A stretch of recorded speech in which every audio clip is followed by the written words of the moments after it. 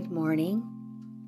Our verse today is Psalms 46:10. Be still and know that I am God.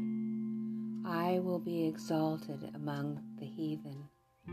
I will be exalted in the earth.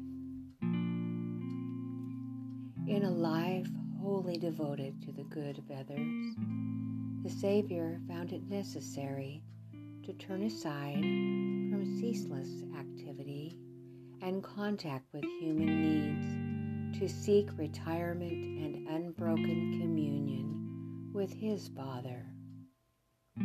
As the throng that had followed him depart, he goes into the mountains and there, alone with God, pours out his soul in prayer for these suffering, sinful, needy ones. All who are under the training of God need the quiet hour for communion with their own hearts, with nature, and with God.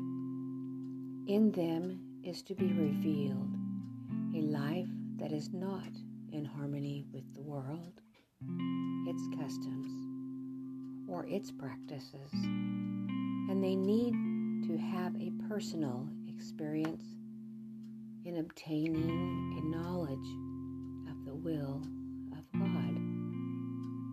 We must individually hear him speaking to the heart. When every other voice is hushed and in quietness we wait before him, the silence of the soul makes more distinct the voice of God. He bids us, be still and know that I am God.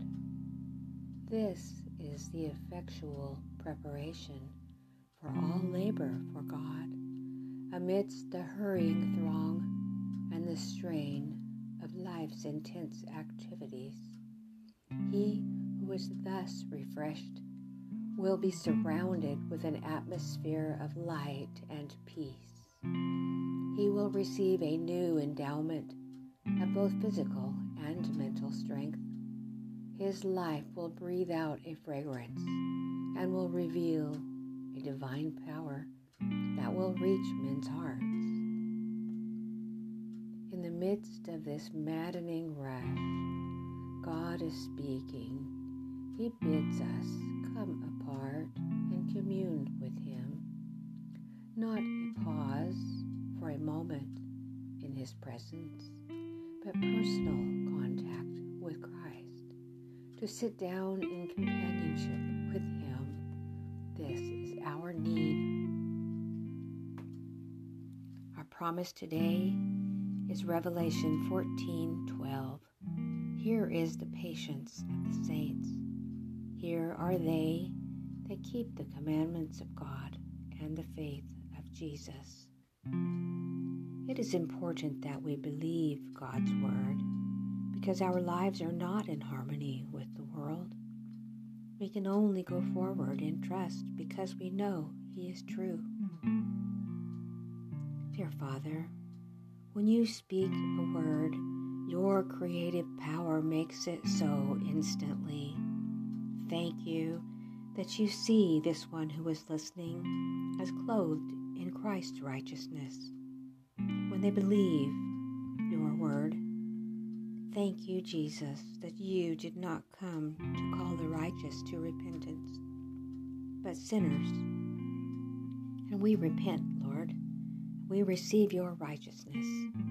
Thank you, Jesus. In thy name I pray. Amen. Please join me tomorrow morning for a few more minutes of meditation and